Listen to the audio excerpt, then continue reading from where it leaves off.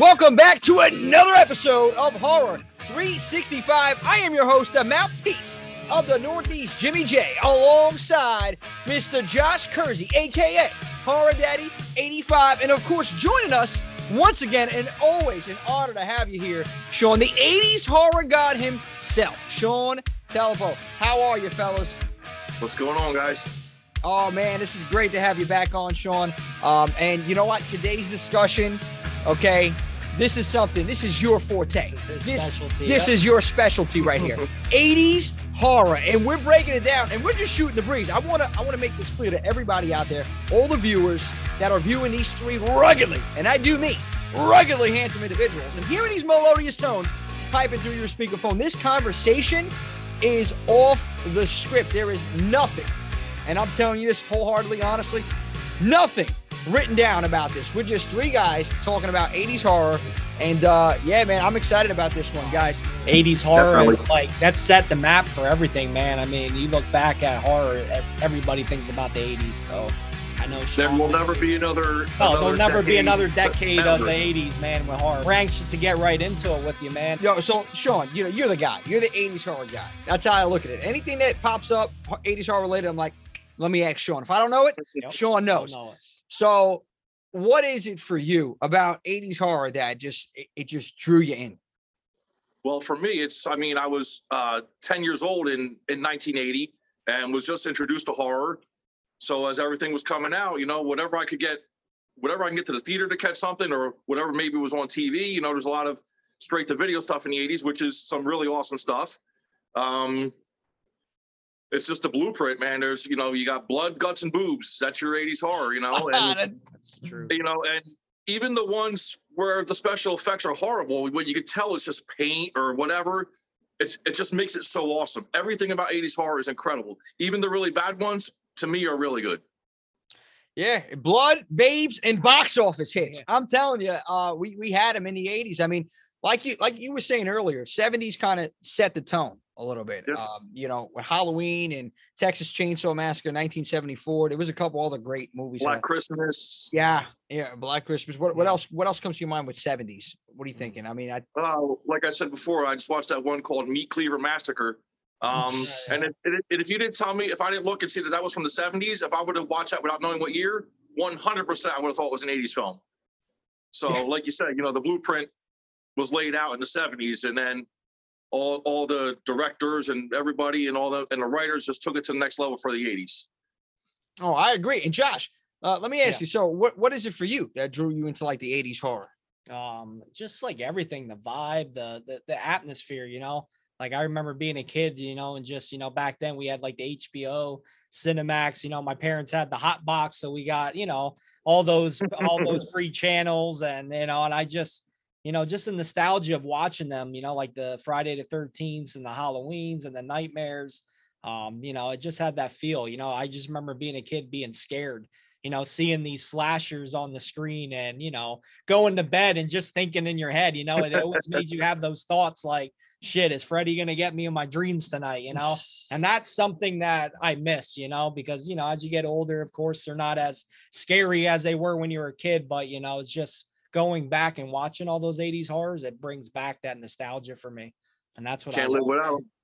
You know, I think about 80s, right? And I'm like trying to think to myself, what was it? And because we had classic Universal monsters back in the day, you know, Dracula, Wolfman, Frankenstein. We had some great hits in the 70s, like we just discussed. And of course, you know, you think 1960 slashers, for me, I guess would put slashers on the map. Psycho, that's what comes to my mind. There was probably other movies before that, but that's the one that really stood out, Hitchcock. And then 80s hit, and it was like a boom. It was like we got hit from all different directions, all different kinds of horror. And it just got more bloody, more gory. And it also had so much originality in the 80s that we don't see anymore. No, in my opinion. It's very rare that I see something that's original, you know, nowadays. I mean, because, you know, look at remakes. We were going to discuss remakes, and we're going to save that for another time. But like, they just go back to the 80s to remake these films, and just, I guess, to make them fresh. And with all the technology and stuff they can do nowadays, they think, oh, it's going to be cool. But honestly, there's really nothing like practical effects. No. You know, I'll take it over CGI. Absolutely not. And one key word for 80s horror is excess. Just take The Evil Dead. I mean, I don't even know how many gallons of fake blood they used in that movie. I remember that's all anybody talked about when that came out was the amount of blood used in that film, you know, and it just makes it so very awesome. But again, you know, everything was done in excess, and the more over the top it was, the more fun it was. It was like a competition, right? Can you top this? Okay. Oh, you got blood? Oh, wait for this one, baby. You know, and then it's like, oh, wow, what's going to happen now? And, you know, you've seen all these, like you said, Sean, the obscure 80s movies that, you know, people may have not seen, may have forgotten about. And it was there. And anyone that had a film in the 60s, 70s, okay, they wanted to be a part of it in the 80s. They wanted to have a remake. I mean, again, we just said Psycho. That's prime example. 60, it came out. And it's like, wow, we got the sequel. How many years later? What was it? Like 20-something years later. There it is, Psycho 2, which I thought was a pretty damn good film in the 80s. And, Same thing with Texas Chainsaw Massacre, 74. Yep. We didn't get the part 2 to what was it, 85, 86? I'm not sure off the top of my head, but again, even the stuff that was made for TV, and a prime example that I always go to is Dark Knight of the Scarecrow. That was a made-for-TV movie that scared the living shit out of me. It was like when I was a kid. At the end of the movie, when the Scarecrow turns his head, looks over, I didn't even freaking sleep that night. But now that I look back on it, I'm like, you know what? This is an amazing movie that should have been in the theaters, you know, because you don't see any of the kills in the movie. There's no gore. And I just think there, like, even with a film like that, there was so much opportunity to make it so much better. But you know, it had its effect because people still talk about it today. They just released a second one from the same guy, and it's absolutely horrible. But but that first one scared the shit out of me, man. I mean, that's the other thing that the 80s spawned, the shot on video. People were just busting out their video cameras with the VHS tapes, getting their friends together, and there's tons of horrors like that out there. You know, from the 80s. Really? They from got the 80s? Their friends together. That was big in the 80s? Yeah, it's, as far as best my knowledge, that spawned in the 80s. I mean, you know, they got their friends together, they got a bottle of ketchup and, you know, and went at it, you know. Yeah. I mean, some of those movies are probably better than some of the ones that came out and you've seen in a video store. Right? There's some really bad ones. There's one called Sledgehammer. Okay, I've heard of that. It is god awful. It's basically shot in one room, the whole movie, except for there's like a 2-minute montage of this guy and this girl like holding hands and walking and kissing. It's madness. But that was a shot on video. But people are paying literally thousands of dollars for a VHS of that on eBay. I mean, that's how rabid, you know, horror fans are for this stuff. Oh man, so, that's insane, man. That's that awful. But I mean, it's another one of those ones that it's so bad, it's good, you know.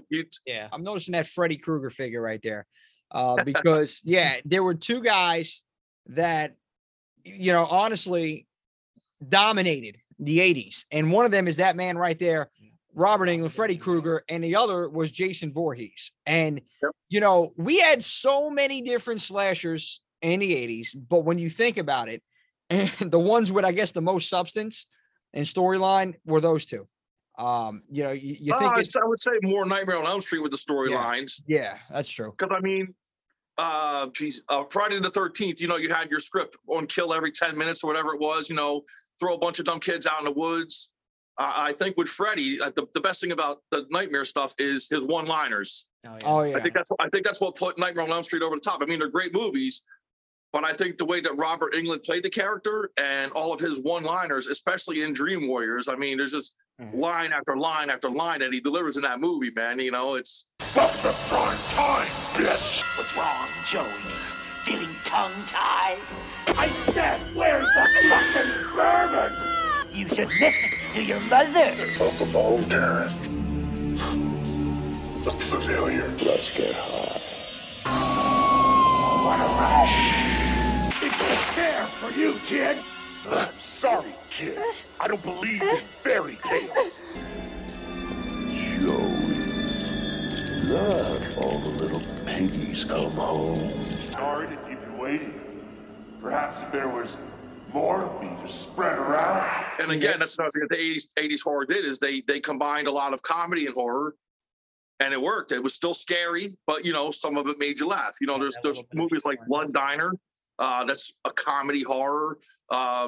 One of the greatest of all time, Killer Clowns from Outer Space. Oh, dude, took yeah. the words right out of my mouth. Watch that movie enough. I try to refrain from watching it too much, so I keep it to like once every other month. But I will never stop watching that movie. It's an absolutely amazing piece of 80s horror. I always go to that line that sticks out. I'm gonna knock your block off or something like that. He said, so he had a lot of good lines. And that's you're a clown guy. Yeah. You talk about when Shorty punches the guy's head off. Yeah, when the biker guy breaks his bike. And he's like, what are you going to do? Knock my block off? I think my favorite one is, what are you going to do with them pies, boys? Yeah, what are you going to do with them pies, boys? Yeah. Yeah. I mean, there's a lot of great liners in that. And yeah, like you said, Sean, I mean, Killer Clowns from Outer Space for me, that was my childhood. That was one that I watched over and over daily. Like I grew up loving that movie, and it still holds, true to my heart to this date. And, I love it, Yeah, and you think about it in the 80s, Sean, you brought out a point, comedy and horror. It started out in the 80s very bloody and gory and serious and unsettling, some movies and some scenes. Yeah. I remember I brought up a movie to you previously. I was at Terror Train, I believe, with Jamie Lee Curtis. And we'll get to Scream Queens later on. We'll talk about that. But there was a scene, you remember at the end of the film when she's trying to get away or she's trapped and this guy is like pretty much stalking her like a predator over here, man. That scene was very unsettling to me. It was just, it seemed real. And that was probably the best part of the whole movie. Yeah. But there was a lot of that stuff, that uneasy feeling that you got by watching some of these films, and it really scarred you. I felt like after you watched it, you're like, oh man, what did I just see? And there's a lot of films that did that in the 80s, but I guess towards mid to late 80s, we started getting a little comedy incorporated in the films. And like you said, the big one was Freddy Krueger, and he had a personality, and that's really what did it. Like he had the charisma, and you just fell in love with him as of Dream Warriors. I felt like, after that, and then 4 and 5 that came on, it got sillier as it went on, especially when we get into the 90s and Freddy's dead and stuff like that. But for some reason, I became a fan of that comedy aspect and horror, horror comedy put together. But that's Freddy was the guy, man. And storylines, back on what I was saying, Friday the 13th, look at it. It's so simple, but it worked. Mm-hmm. You said, okay, well, this boy drowned in a lake. Nobody was watching him. The mother was pissed. Mother starts going out there, and like any good mother would do, getting revenge. I'm killing the counselors. She started going down the line. And then when they killed her, her son's like, well, you can touch my mom. This guy comes back from the dead. It's over. He starts killing these people. His mother's death. Yeah, he's revenging his mom's death. Jason's the only one that kills out of love. Supposedly he saw his mother beheaded that night, and now he's pissed off. Yeah. He's pissed, and you see that's it. And you talk about storylines in horror in the 80s, that it's so simple, like you said, just worked. And then look at Freddy. Wes got this idea from reading an article that I read. It was kids in Cambodia or something like that. Yeah, somewhere overseas. It was Cambodia that they had these nightmares. Cambodia, they were dying in their sleep. Yep. So he's like, oh, he took it off of a true event, He took it off a true event.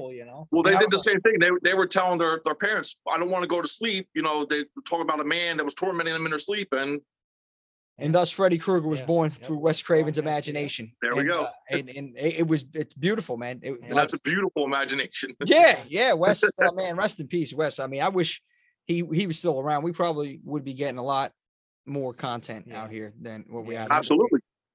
Yeah, to me, I mean, Wes Craven, I mean, I know we're jumping around a little bit here, but yeah, definitely 80s was Nightmare on Elm Street. And then the Scream franchise for me are his two, babies right there. I mean, he created originality and Freddy and then Ghostface. So amazing, talented guy. I mean, Wes Craven is up there in top directors. So kudos to him. Without a doubt. This for us horror fans, because without it, man, we would never have known these guys.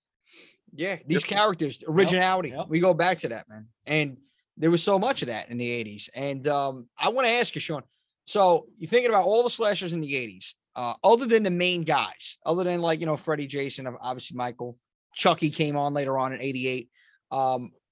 Who else stands out to you? What killer stands out to you? Well, we talked about it earlier. So the Prowler, Okay. kick-ass slasher. For me, I mean, and obviously the most dominant genre of horror in the 80s was slashers.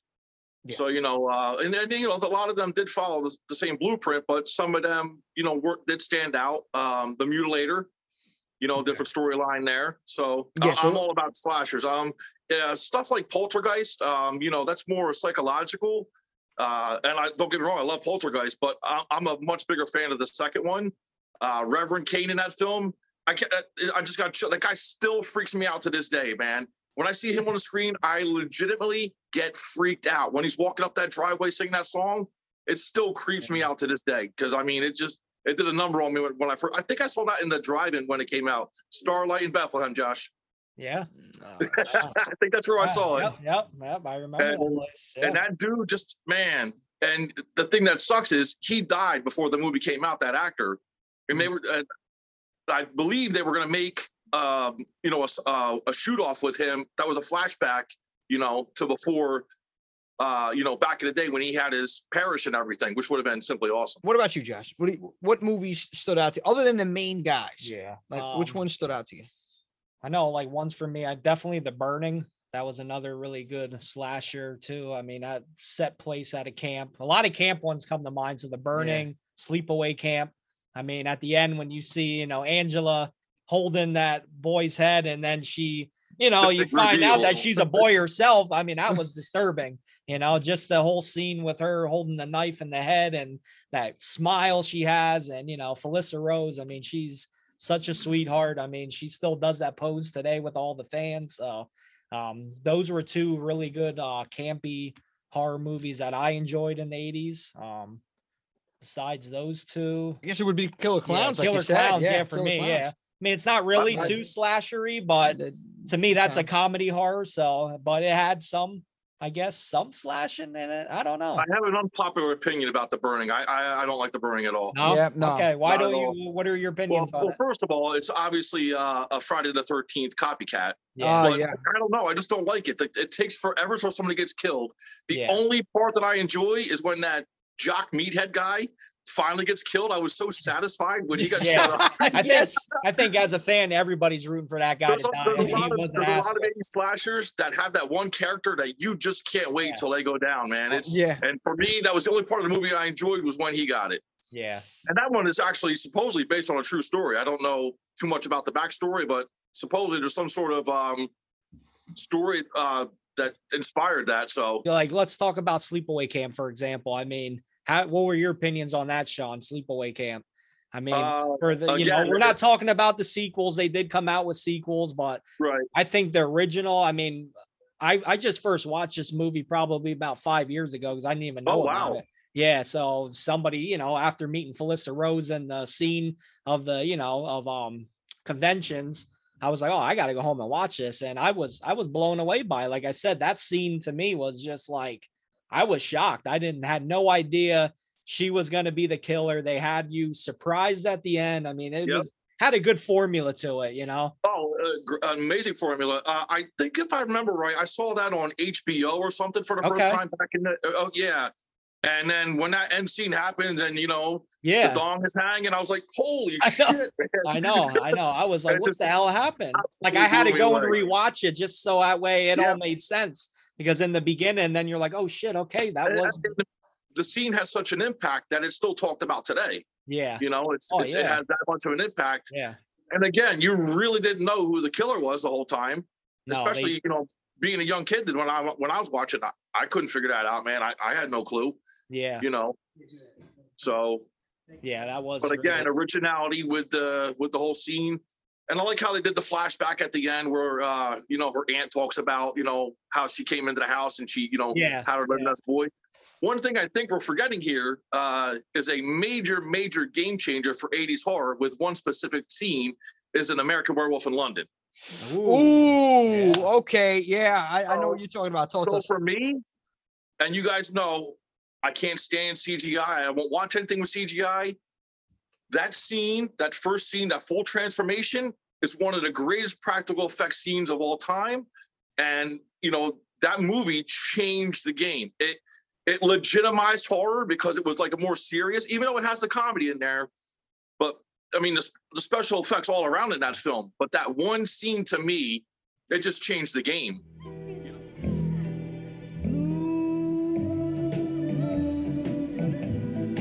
You saw me standing alone. Jesus Christ! Without a dream. What? God! Fire! Without a Oh, love of my I'm own. burning up!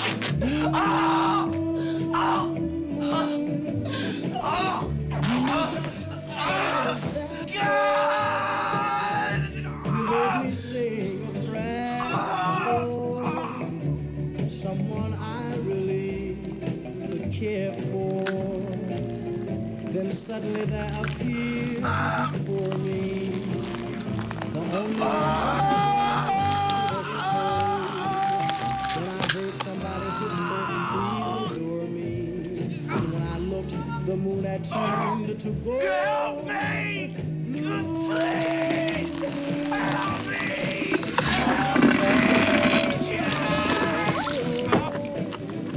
Without a dream in my heart. I didn't mean to call you Meatloaf, Jack! Standing alone,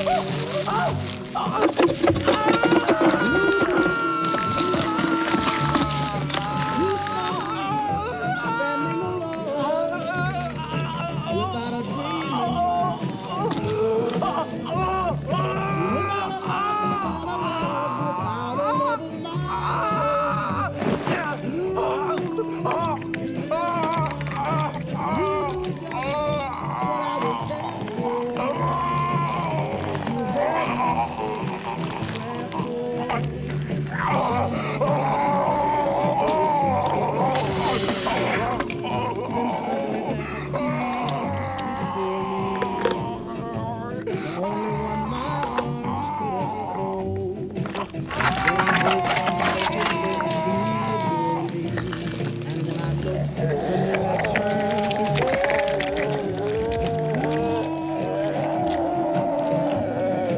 Now I'm no longer alone, without a dream in my heart,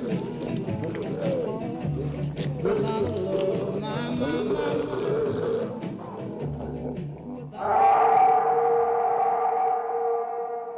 And then you have The Howling, which is another amazing werewolf horror film.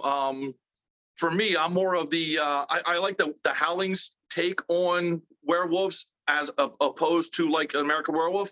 I think if it was something that existed, I would like to imagine them as the lycanthrope, like in the Howling, as a shapeshifter that could change at will, not just this romantic idea of when the moon is full, you know, you go out and kill a few people and wake up in the zoo with sleeping with the wolves, you know. So for me, that was a more realistic take on werewolves. And you have the lovely Dee Wallace in that one as well. So Oh yeah. I mean, you speak of Dee Wallace, he man. is totally 80s there. I mean, Cujo. Like, yeah. forget about it. Yep. Yeah. That's E.T. Not horror, but Yeah. she's Yeah. in not Ghoulies. Oh, Critters. Critters, Yeah. yeah, Critters. I mean, the list goes on and on with her. So, but when I met her, I was like, you know, there's so much to choose from an actor of your caliber. But I said, I got to go Howling. Yeah. You know, I had to have something to Howling sign. I mean, that for me, that's just the film, you know, from her. So, and you know, another thing you speak about, you know, like Dee Wallace and other individuals like Jamie Lee Curtis and stuff like that in horror movies. It just goes to show you that I think the horror genre is the first genre to give women, that powerful role. You know, you think Final Girl, like, hey, they're dominating. Girl, they're definitely dominating. 80s, well, that all started with Sally, and Texas Chainsaw, exactly. And then from there, it just boom. We just the Final Girl phrase, you know, came about later on. But like you started looking at them, I was like, wow, you know, you had Jamie Lee Curtis. I mean, there was so many of them, which I want to bring out that point right now. Final Girls. Who do you think? I guess I don't know if you want to put overall or just 80s top Final Girl, Sean. Amy Steele. Oh, Friday the 13th Part 2. Steele. And My why Amy over Jamie? Just as a personal favorite, do you mean? No, I'm saying why Amy over Jamie? Because she's my major crush. Okay. Okay, so there's a We're going by bias. crushes. We're All going right, by crushes over As there. I mentioned earlier, there's one woman who, for me, outranks them all, and that's Miss Linnea Quigley. Oh, Return of the Look Living her up Dead. on IMDb. The list of 80s horror films that woman was in is just endless. I mean, I don't even know if I could think of them all. There's so many, and she's in everything. And then we forgot to talk about films like Night of the Demons. I mean, Oh yeah. 100% completely original. Been a lot. The special effects in that are truly amazing. You know, and I think that was a movie that was cast very well. You couldn't turn around. It wasn't a movie she wasn't in the 80s. She's constantly pumping them out, you know? Yeah, I guess what stands out to me, like I just said, is Return of the Living Dead, because and she let it all hang out in that movie, man. She was wild. And I don't think there's many where she's not at least topless. I don't think I've ever seen a movie with her where she doesn't get at least topless. Even Silent Night, Deadly Night, she's topless. Exactly. It's just, That was that was her go-to. That was her thing. the formula. It's like, this is horror. It's coming off, baby. Boobies were everything in the 80s, man. Hey, you had to have boobies in your horror movie. I mean, and speaking of Silent Night, Deadly Night, you had your run of seasonal movies. Yeah. Christmas Evil is a really good one that it's not really a lot of slash or anything like that, but Christmas Evil, I think that one was 1980. Very cool 80s Christmas movie, you know. You had New Year's Evil. I think there's a Thanksgiving one. Thanksgiving, but that's not 80s. That's April Fool's Day. April Fool's. There you go. Yep. Yeah, My Bloody Valentine. We haven't discussed there we go. right there. Yeah. I mean, like that. I think that was probably the best, in my opinion. And we were going to discuss like our top standalone movies. In my opinion, My Bloody Valentine takes that right there, and definitely best holiday movie overall, I think, in the 80s. Well, I mean, you take Friday the 13th, it's like, could you count that as a holiday movie? If you do, then it's Friday the 13th. But if not, it's definitely My Bloody Valentine. Well, for me, Friday the 13th every year is my second favorite holiday over Halloween. So there you go. Oh yeah, Halloween. How can I forget that? Yeah, that's another tough one right there. But yeah, I guess standalone. Yeah, forget about it, dude. But standalone, like My Bloody Valentine has this cult following, man. But I think for My Bloody Valentine, one of the awesome things about that film is the fact that you're really not too sure who the killer is the whole time, you know? Yeah. You're thinking it's Harry Warden the whole time because he escaped or whatever to find out he's dead, you know, all that. But you don't know. I mean, you kind of got to figure it out before you get to the end of the film. But you know, they keep that up in the air for a little while there, so I enjoy that. The thing that sticks out to me the most in that is probably the washing machine death. I'll never do laundry alone at nighttime. How we put the human hearts in the hearts. The chocolate. Fantastic. Yeah, that was a cool idea. That was a cool concept. Yeah. But, That's definitely one that, you know, you got to watch on Valentine's Day. You know, I'm one of those that each holiday comes, I watch a horror movie on that day because we're celebrating it all 365, you know, it's not just one day. There it is, baby. July 3rd is Return of the Living Dead Day. I watch it every year. Every Father's Day, I watch Creep Show, you know. Just like I do the same thing. Yeah, absolutely. Creepshow's another one. You know, anthology horror is another. Yeah, we which we haven't really talked about. Another, I guess, subcategory of horror. I mean, in the 80s, it was Creepshow, man. I mean, there was a couple other ones. I think that was it Monster House, not Monster Squad. That's another one. I guess we could talk. It's all for the kids. So to me, Monster Squad was the Goonies for horror kids like myself in the 80s. That's the horror kids Goonies. Yeah. You know, Goonies is an awesome movie, but for me, not like the Monster Squad. Monster Squad 10 times a year. I will never stop watching that movie. And you're right. And what it did is it just, you know, for those that didn't know what Universal monsters were, okay, it put them onto it. It put the younger generation onto the Universal monsters, the roots of horror. Mm-hmm. Dracula, Frankenstein, the Mummy, the Creature from the Black Lagoon, the werewolf. I mean, it was a great show, man. It really was. And there's a lot that went into that. Like the guy who plays the creature was a special effects designer guy. That's actually a costume he had in his house. What? So it's like, I got this. I'll play the creature. Yeah. Oh, dude, I didn't know that. That's cool. That's a fun And then the fact. reason why I think in the movie Frankenstein's bolts were on top of his head instead of on his neck, wherever they are, Universal wouldn't give these guys the rights to any of the monsters. So that's why there's some slight variations with them. Oh. Because you can't a mummy's a mummy, you know, Dracula's a vampire, but the Frankenstein and the creature, you know, they were very specific about not letting them use the stuff. So Yeah, wow. I mean, they could have worked a deal out, man. I mean, Yeah. just Universal. no, I'm glad it is the way it is. Yeah, It's a special movie. yeah, that's true. It really is, though. At 87, I keep saying this is a badass year, man. Not only because I was born in 87, but yeah. It's a one movie. I know where you're going with this. Where am I going with We're it? going with the Lost Boys. Oh, the Lost Yeah. Oh, Boys. Jesus. This is his. That's another standalone, Yeah, man. Vampires. Now yeah. we talk about Universal. Well, it's not Okay, really Dracula, but let's break this one down because they had a lot of So- good vampire movies. Go ahead, Yeah. Sean. So The Lost Boys is phenomenal. It's the rock and roll 80s vampire film. But for me, a more realistic look at vampires is the movie Near Dark. Oh, Near Dark. Dark. Yes, I like that So one. I that's a enjoyed more that. realistic view. If they were real, that's the way I would like envision it happening. Like they're rushing to get back for the sundown. And don't get me wrong, Lost Boys is absolutely amazing, but that's a more realistic look at it to me. And when it comes to special effects, let's not forget Pumpkinhead, Pumpkinhead. one of the greatest created monsters of all time, as far as I'm concerned.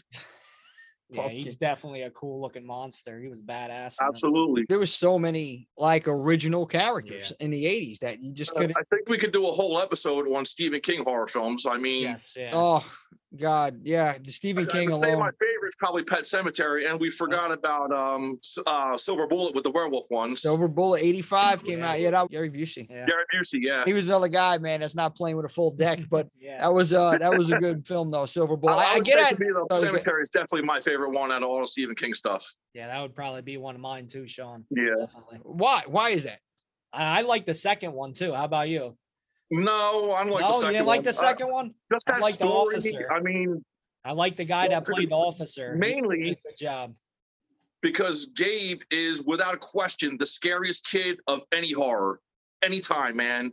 Yeah. I already played with mommy. Now I want to play with you. That scared Yeah. the living shit out of me when I was a kid, man. I would say second for me would be Children of the Corn from Stephen King for the 80s. Yeah, Children of the Corn. That one was not bad scared at me all. too. Just imagine that like being real, out in the middle of those, in the middle of nowhere, these kids just slaughter all the adults and just take over, Yeah, dude, and that's what I'm telling you. We had so much, like, we're just going all over the map here. Yeah, I know we're really not yes. focused on one particular franchise or topic here, guys, but we're just shooting the breeze. Like I said, this is off the script. You think about, characters in the 80s. And then we talk about like different, like Stephen King authors and movies that he had. Him alone in the 80s had a tremendous run in the 80s with different films. You think about Universal Monsters, between vampire movies. I mean, I think Near Dark and Lost Boys came out in the same year, 87, if I'm not mistaken. But both great movies. To your point, Sean, I agree with that. More realistic is definitely Near Dark, and just rocker vampire. This guy right here, Tim Capella. He's I was waiting. just gonna say. Saxophone. Yep. You play a little air sax for We're us on gonna- there? Yeah, we're definitely gonna get that. Let's get, Yeah, there it it's is. gonna happen. It's going on here. Yeah. Little- yeah, this guy and Tim. Yeah, we gotta- speaking That of scene I could do saxophones, without. though, like what else do we have in the 80s that was a hit? Was the soundtracks, man. The soundtracks to all these forget it. movies, to all of our favorite horror movies. I mean, you have Dokken, you have Alice Cooper, I mean, the list goes on. Of The list of 80s the list of rock, people yeah. on Shocker is just Yeah. long, Yeah, I mean, we got some of the Megadeth greatest and- songs from these horror movies and these franchises. I mean, it's just Without awesome, question. that Yeah. still withhold to this date, So Yeah. that's another thing that comes to mind is, definitely the 80s music that went with these horror movies, And that's a whole topic. That's a whole that, nother like I topic, would yeah. love to have Alice Cooper or Don Dokken or somebody on here talking about that, or just anyone that did any song for a soundtrack in the 80s. I want to discuss the relation because horror and rock and roll was synonymous in the 80s, Hand in man. I hand. mean, dude, Yeah. it was, we had such great soundtracks, and even you said Return of the Living Dead before. Party Time, that song in that Yeah. I still bump that in my car. Do you want to party? Dun, dun, dun. And I'm waiting for the Got the whole zombies to pump thing pop going on up. with that at one. it. Yeah. Yeah, dude. Like there was just such great rock music to these movies. I know I keep saying that, but it's a fact. And that's really what gave a lot of these movies in the 80s, these horror movies, that extra boost. Because maybe the movie wasn't that great, but you had a good score, you had a good soundtrack. And that's another thing. Forget about just rock artists, but what about even the themes, just the scores to some of these films, like Harry Manfredini just spoke to me about Friday the 13th. John Carpenter. Another one that scored his own movies. And I got a crate filled with 80s scores of vinyl, ton of it. I listen to it all the time. Dude, and the one other thing that we didn't mention, no matter how awful an 80s movie is or how great it is, every single one of them had an amazing poster. The artwork and the graphics on the posters, even for the crappiest of movies, was amazing, imaginative, and just kick-ass artwork. All of it. Dude, you can recognize a film from the 80s when you see an original poster. You know right away it was an 80s movie. And I see a lot of that. What's that? It pops out to you. You know what I'm saying? Oh, yeah. And I see that, I see people trying to replicate that now. Like when I look through Shudder at I'll see a poster like, holy shit, that's 80s. And I'll look, it'll say 2019. So it's like they're kind of trying to bring that back to capture you into seeing that, because there's definitely something really awesome about that. Just catches your eye when you see it. And that was the fun part about going to video stores, Absolutely. Going to Blockbuster and all that, as a kid, looking at all the different box art, on the VHS tapes. I mean, that's what caught my eye. If I saw a really cool looking box art, I was going to rent that movie. I'm going to say, I don't know what it's about, but damn, it is that cool looking. I got to rent this, And that's how they got you. Anybody can say what they want about that, going to Blockbuster, but they will not know the magic of going to Blockbuster on Friday night and looking through the horror section, man. And a lot of times you grab the same stuff over and over again. Yeah. But like you said, you stood there and you looked at every damn cover in the place, and there was just something so awesome about that, and you look forward to it. Yeah. It was an event. It was something to do on a Friday night, and look forward to it. Yep. Yeah. And like I started doing that once again, a couple weeks back, Friday nights. Like obviously we're here recording Friday night. After we're done recording every Friday, I call it Fright Night Fridays. I give myself, pick a movie from not online, not, streaming services. I got my VHS and my DVD collection, pick something to watch down in the man cave over here because dude, there was nothing like it, man. And even if it wasn't Blockbuster, the mom and pop shops, they had it going on too, for sure. Yeah. A lot of those. The mom and pop places, they had a lot more of the obscure stuff. So another selection we didn't talk about was Pieces. So you're not going to see the movie Pieces in Blockbuster. You're going to find that in mom and pops. Yeah. So there was your advantage there. And that's the thing too. You talk about your video stores onto that. Like, I don't know if we're going to get a resurgence of video stores because it seems like everything that was old is new again. Vinyls. I think I said this last time. Yeah. Vinyls are hot. Cassette tapes. VHS. Look up VHS horror on eBay. There's titles on there right now for $18,000. Oh my God! I got to check my collection. They're sending stuff in to be graded now. They're grading VHS. Ooh. Like you get a baseball card graded. If you look on eBay, they're grading it, and people are spending a lot of money. I can't remember how much it was, but that movie I talked about earlier, Sledgehammer, I think somebody paid, I could be wrong, it was like $7-8 grand for a brand new sealed copy down VHS. Wow. And the movie is pure shit. Yeah, it's probably because it's just rare. You have to research it though, because there was so many different releases. Like the original Friday the 13th has some sort of clamshell with a window in it. That's the one that's worth money. The same thing with part 2. I'm not sure how far it went. Like I have a sealed copy of part 2, but it's a copy that came out in like 1990, which even still would probably fetch like $50-$60 on eBay because it's sealed. But if you have that vintage one with the clamshell with the window, I don't think I've ever seen one. But you're gonna get like $4 or $5 grand for that, I think. Oh man, I'm telling you, go to some of these antique shops. Is hot. Yeah. So, but speaking to your point of saying, something like that popping up again, I don't know. I think we could see that, man. It just has to be done right, and you can't oversaturate it again because it's not going to be successful every year. I think if you can open up a shop, and I was thinking about this myself down the line, retirement, it's a passion project. Yeah. You do it. You got to be near some sort of urban area where there's foot traffic and stuff like that. Near a college, near something like that. Something like 100%, man. Because I noticed the younger generation, and we spoke on this even with Sean Jr. They're so immersed now into horror, and they want to learn it, and they know some of the old stuff that'll shock you that maybe I didn't even know, or you didn't even know. Maybe Sean, well, you know everything, Sean, but Josh and I didn't even know. But it's awesome that we can keep that flow going here, and you can just pass it on to the youth because they are the future. And why not bring back video stores? And he's actually collecting VHS from 80s horror. Oh, dude, yeah, him and I got to check because He had a weekend. I can't remember all the titles he got, but a few weeks ago he went to the Trenton Punk Rock Flea Market, and then we went to him and I went to a flea market the following day. He got like 10, 12 of some of the biggest titles. He got Lost Boys. I don't remember what he got, but and at the flea market you're spending 50 cents, $1.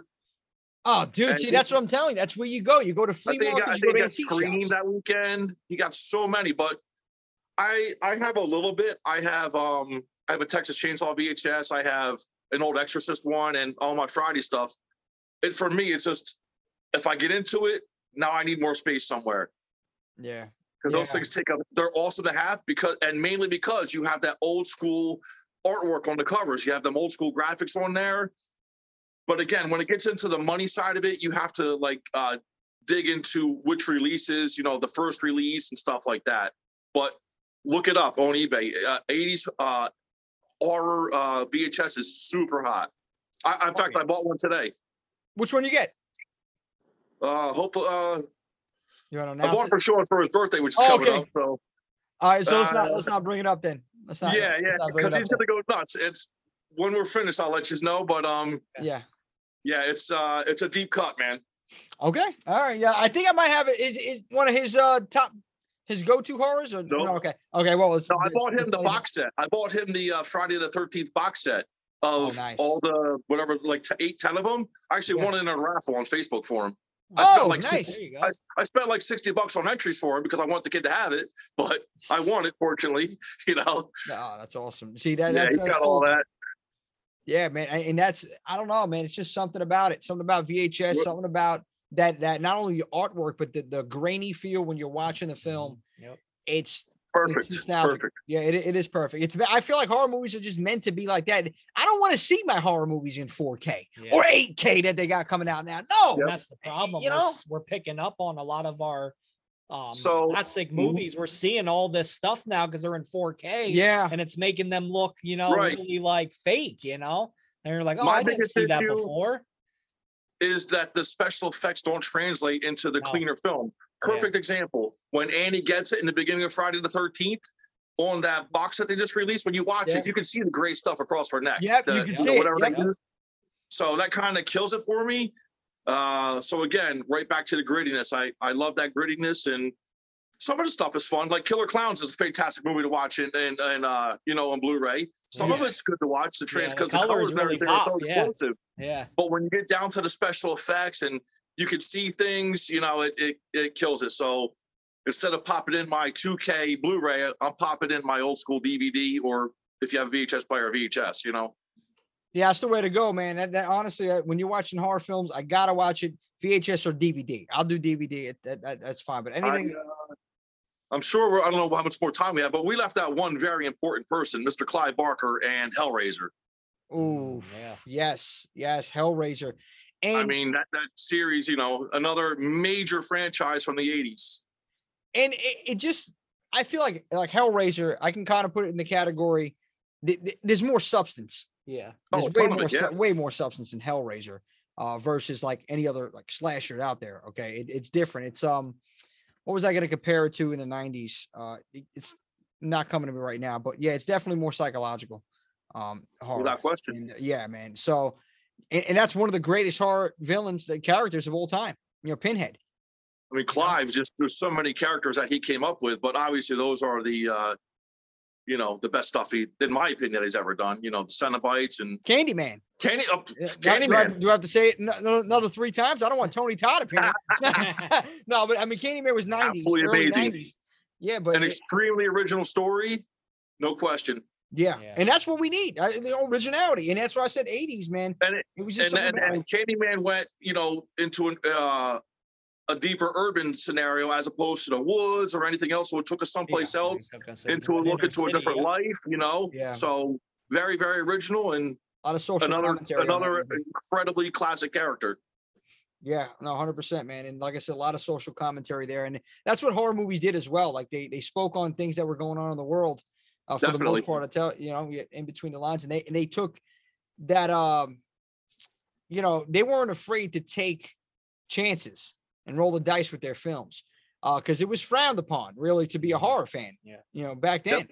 And now it's like the best thing ever, like, oh, you're a horror fan? Oh man, and it's like sometimes you didn't want to say you were a horror fan. I've heard, back then in the 70s, 80s. Yeah, it's almost to the point, though, in some cases where it's kind of like trendy now, and yeah. But now, see, I don't like that. I don't like that it's trendy. I'm like, no, I don't want to be part of this. I want to, Well, the people who are more on the trendy side, they're just going to watch the main stuff. They're not going to dig deep into the obscure stuff, and they're going to stick with their Child's Play and the Friday the 13th stuff. They're not going to go deeper into it. So that is very true. Yeah. That is very true. I mean, they'll say with what I call the commercial horror movies and stuff like that. But you got to learn your roots. You have to, if you're a true horror fan, you got to know your roots, and you got to know your 80s horror.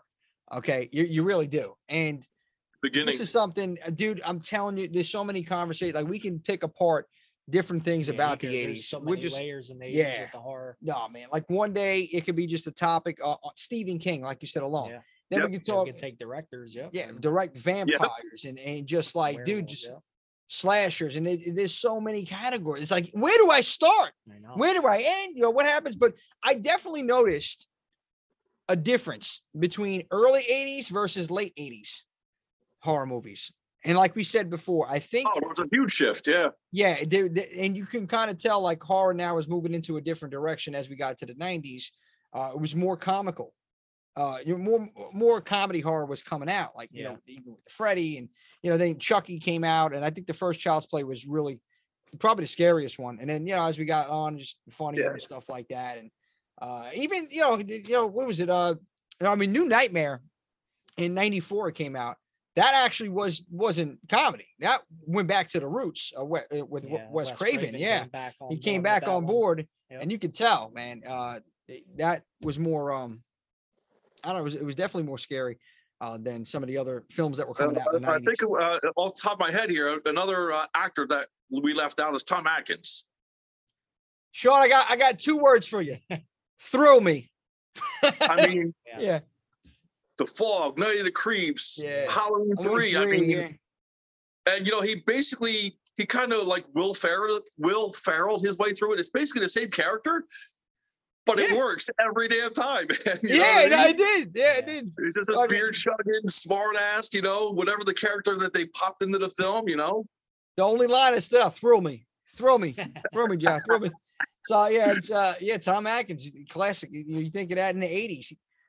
Aside from Rob, Tom Atkins. I mean, there was so many like classic, like Leno Quigley that you said. I actually have a pig right here. One of this one when I had the Return of the Living Dead cast over there.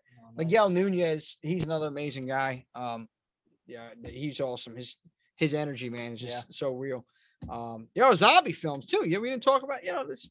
Other than the Return of the Living Dead, we had Return of the Living Dead 2, and there was a couple other zombies. I can't think of them off the top of my head right now. Well, one thing I don't know the exact quote that George Romero said, because Day of the Dead came out after Return of the Living Dead. He's like, how am I supposed to put my movie out now when you see these zombies?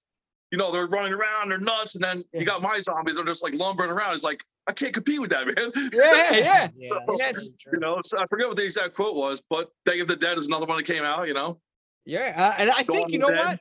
Dawn was 78. Dawn of the Dead. 78, okay. Yeah, it was right before that. But I know that Return of the Living Dead, it was the first zombie movie that they were active, they were moving around, they were faster than any other a zombie out there. So, and I thought that was cool, when you seen it. And I really didn't like part 2. Again, more of a rock and roll style zombie. Yeah, exactly. More of that. I love part 2. I absolutely love it. I think it's a fun movie. I really like it a lot. I don't hate it, but it just didn't. I don't know. One was better for me. The first time I met Tom, I said to him, I'm like, how come you don't have Night of the Living Dead part 2 up here? Return of the Living Dead part 2 up on any poster. And he just laughed. I said, man, it's a really fun movie. It's a fun 80s movie, man. In my opinion, it really is. I still watch it a couple times a year. I don't know why it's so frowned upon. I don't know. I'm not too sure what year the third one came out. The third one kind of Return of the Living Dead is kind of, and there's a 89. there's a 2.0. I didn't even know there was a third one. Yeah. Oh. Yep. Geez. Oh God, I gotta take that. I'm not 100% what year that came out though. I think that's 90s. I'm pretty sure that one's 90s. Yeah, there's a lot of zombie flicks, man. Yeah, dude, that's another thing. That's Zombies, it's that's a whole oversaturated. yeah, I think the horror genre is just oversaturated, Yeah. and we had that zombie craze come out, and when The Walking Dead returned during that time, kind it of was brought just, it back. Yeah. oh, then we got all these movies now: Detention of the Dead, the Dance of the Dead, all these other Netflix crazy. has like Oh, 3 the original 2000s are filled with zombie movies Oh, because yeah. of because of The Walking Dead. Yeah, I mean, Yeah. I think 2000s were dominated by paranormal and zombies. That's Without it. question. Yeah, and dude, and then right now where we're at, I do feel like we're going back to the 80s. I feel like we're getting a lot more horror movies just pop up, whether it's on Netflix exclusively or whether Shudder. But there's I like just wish they'd get rid of the CGI, man. I understand it's cheaper and blah blah blah, but it does not have the same effect. You know, not 80s, but the Wrong Turn franchise. I absolutely love it until it went to CGI. I think it's the third one where it's in the snow and it's a flashback to when they were kids, the hillbillies or whatever they are. The CGI, I can't watch that movie because of the CGI. It's so bad. The blood is horrible. We only had one. I believe the only Puppet Master was the first one in the 80s. I could be wrong about that. You're right. At 89, I think it was Puppet But Master. the 80s, yep. but the original is the only one that has a theatrical release. I'm pretty sure. But if you watch that franchise, except for the CGI that gets brought into some of the later ones, that stayed true to 80s movies. And you watch all those, they're 80s movies, man. But everything Full Moon does is pretty much an 80s movie. But again, that's my second favorite franchise of all time. But when I start getting to the, you have the Axis series, the 3-axis ones, and the second one opens up with 2 of the main characters getting shot. And it just looks like a cartoon bullet, like blood in their chest. It's horrible. The worst practical effects in the 80s are way better than any CGI ever, as far as I'm concerned. It's just got to be practical. It's the only way I'm going to watch it. It's not practical if practical. So there it is. Exactly. But Josh, let me ask you, man. So everything about the 80s and horror, for you, what was the best thing that happened in the 80s with horror movies? Oh man, it's a tough question. It's a loaded question. I'm gonna ask you, Sean, next. What do we got? I mean, well, like going back, I mean, my all-time favorite was probably, Killer Clowns from Outer Space. But besides that, another movie that sticks out is Jason Lives, man, Part 6. That was one of my favorites. And, like I said, going to I love music too, man. So like the soundtrack and that always stood out to me, man. Hearing Alice Cooper and stuff, and just, that screams 80s to me when I have a really good soundtrack with that horror film. So yeah, those are probably my top 2 that come to mind, of being a kid and remembering and really enjoying. What element though of horror? What is it? Is it the slashers that did it for you? Is it when you go into the video store, what is the best part about horror in the 80s for you? Is it the films itself, the characters? I mean, let me know. To me, it was definitely going to the video stores, man. Going to Blockbuster, the mom and pops. We had one called Mega Video. It's right down the street from my parents' house. We would go there, and like Sean was saying, they had all those real gritty looking box arts there, So just seeing all that and just, the atmosphere of Halloween, like trick or treating and, just Definitely. I look to that, like going to school. That was back when schools allowed us to have parties for the kids and having soda and candy and pizza and watching Hocus Pocus. That was another one, I remember being a kid, watching that, so because they of course they wouldn't allow you to watch Halloween or Friday the 13th, but I mean, it's just all that, like just looking forward to the month of October, and still to this date it holds that in my heart. October is the month, man. Let's just love it. So even though we celebrated 365 over here, baby, that's right. But Sean, what is it? What is it about horror in the 80s? Like, what is the best part of it? So for me, I think that the original Friday the 13th just spawned the explosion of slashers. And for me, like I said earlier, the bloodier, the more boobs, the gorier for me, it was just so much fun, man. when it comes to like the Friday the 13th stuff, I know like a lot of the younger generation, you talk to all of them, part 6 is their movie. But I mean, the 1 through 4 are the films. I mean, once you get to 6, now you got what's considered zombie Jason. You know, I think the best Friday film is part 4, without a doubt. That's But again, subjective. for me- That's subjective. I don't know. Part 4. And one other thing that we didn't talk about is that it didn't spawn until the late end of the 80s. But I mean, you had the TV shows Tales from the Crypt, man. Oh, Crypt, dude, you know, yeah. If I wasn't home by midnight on Friday night to put on HBO and watch Tales from the Crypt, I was pissed. And I was so into it that you got that opening scene where it goes into the mansion around Yeah, downstairs. that was awesome. Yeah. I didn't even want that to end because I knew once that ended, then the episode was going to start, and then soon the episode would be over. I didn't even want the opening credits to end. You know, His laugh terrified me. I think I'm gonna try it right here. There you go, yeah. Tales from the Crypt. I Hello, think he's going to be kitties. at one of the I think he's going to be at one of the Monster Manias, so you can take that energy to his table. And I reached out to him to be on the show. He did respond back, John Kassir. He said he's super busy, awesome. but he wants to revisit the conversation in August. So hopefully he can come on sometime on the show before the end of the year, man. But definitely, for I'm gonna do me, that character in that television show is just. I still watch it. I bought the box set, and I'm still waiting for. I don't think it's ever going to happen now. I don't think it exists on Blu-ray. I've searched and searched, so there's only the DVD box set. But that television show just personified everything about 80s. It covered all the genres. Paranormal, slasher. You had everything mixed in there with every different episode. So it brought it all together right at the end of the 80s era. No, it did, man. It just right before 80s ended, it came out 89. It started 89, the series. I remember that. I don't remember at that time when it came out. I was too young, but like I remember in the 90s, I was in love with that series when I was a young kid, man. I was like fucking 7 years old, and I was like, oh man, they always played it on HBO. Yeah, HBO. I literally would get mad if I didn't make it home by midnight on Friday. Dude, popped it on. Yeah, it was. I'm pretty sure that's when it came on was midnight, and I think you got maybe 2 episodes on a Friday night. So you had an hour of that, and then what was the USA? USA had something that was horror every week too. I think the USA channel. Feature? No. I want to say it was called USA Up All Night, but I thought they had something specifically tied to horror. I know they did. I just can't remember what it was called because they even had Pinhead on there one time. I forget what other characters, but I'm pretty sure that the USA one had the walk-on appearance of Pinhead and some other characters. I could be wrong about the show though, but I know there was one that had that. Really cool stuff. I gotta look into it. Yeah, I know. I'm sure you're right. I just don't know the name offhand. But yeah, 80s, there's nothing gonna be like the 1980s. And before we wrap this up right here, Sean, you had a question. You said you were gonna give us. What was that question? I don't remember. Are you talking about the standalones? Yeah. Okay, so the question was, just pick top 3 standalone 80s slashers. Top. You guys want to go that first, or I'll give you one. I'll start it up. Yeah, I could give one. I mean, for me, it would be Sleepaway Camp. I know people are gonna get at you because they're like, "What do you mean? There's more than one part." I don't count those because that was original. Yeah. My favorite is without question the Prowler, and again, to me, in my opinion, it might not be his best work in somebody else's opinion, but it's my favorite Tom Savini work.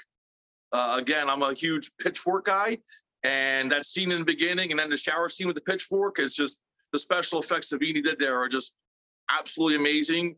And again, that was an original story.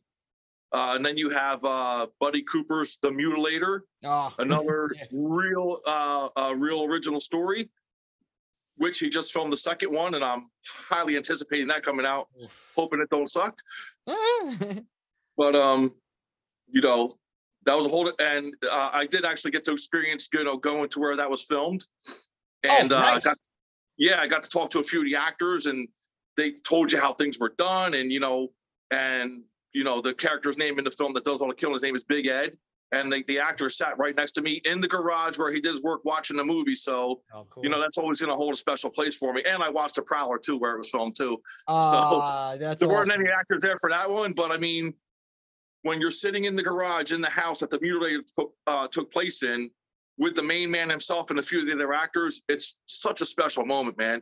And that guy was like 92 years old, and I think God he had bless. more fun than anybody else in the whole room.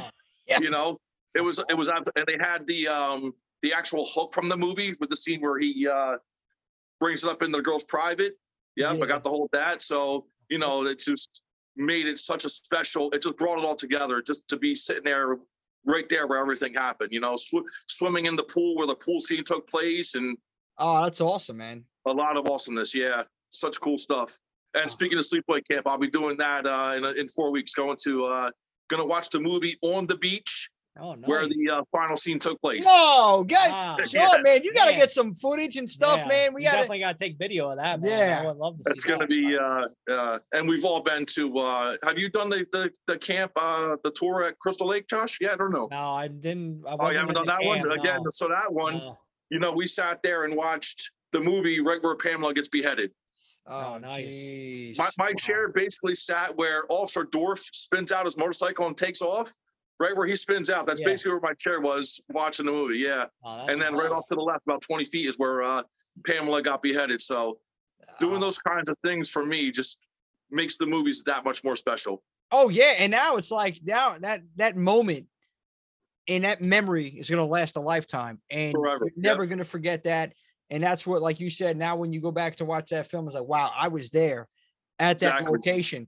And that's, you know, it's another thing I talk about this. You know, that's what we're trying to do with these events with Horror 365. We're trying to give you these moments and memories to spend time with some of the talent. Make it an experience. Hell yeah, man. And I think like that's another reason why you think filming locations. Yeah, that's a diner. It's great. There's so many filming locations out there for so many different films. Just look at like Buffalo Bill's house. Imagine sitting there with freaking, you know, Ted Levine and just doing the dance with Ted or something like, whatever it is, man. Whatever, just being there in that same environment, in that same house, or wherever you're going to, man. It's just awesome. Speaking of My Bloody Valentine, they're doing that one next year on Valentine's Day in Canada. They're showing the movie and they're giving a tour of all the filming scenes. The guy the stuntman who played you know, Harry Warden's going to be there. Oh wow. man! Unfortunately, it's in Canada in February, so you know. Yeah. Bundle up, baby. It's going down. Yeah. There's a lot of factors involved with traveling. Had a little snow, eh? Traveling that time of year, plane cancellations, or if you drive, you're stuck in weather, you know. So that'd be one to have to really put together. But that'd be incredibly awesome. Well, that's my standalone right there. My Bloody Valentine of the 80s. But damn, there's so many movies. It's like, it's unfair to even answer that question. Like I can't even ask that question. It's unfair because there's just so many. My answer might change daily with that question. Yeah. You never know, man. It depends on what I watched that week. And, you know, maybe something that I forgot got re-triggered, you know. I said it before numerous times and I'll say it again. There is nothing like 80s horror movies. And we could be seeing a special time, I think, coming up now. In horror, because I noticed so many new horror movies on the scene and remakes are coming out. And I know there's all this other technology, but I think there's some some people out there that are putting together some horror films that want to stay true to that, that original, that the roots of horror from 80s, 70s, 60s. And if we can get that content out now, I mean, I think it's going to be something, there'll never be another 1980s for horror, but I think this might be the next best thing that we're going to be on the verge of one getting thing into. That I would love to see a resurgence, back in the 30s, 40s, 50s, when a horror movie came out, it was an event at the theater. There'd be big posters and all kinds of stuff going on, man. Or like the 91, 92 film Popcorn, where, they showed the old school sci-fi movies and things are happening. They blow sense into the theater and there's stuff flying across the room and your chair gets electrocuted. I would love to see you research that. That's so much fun, it just.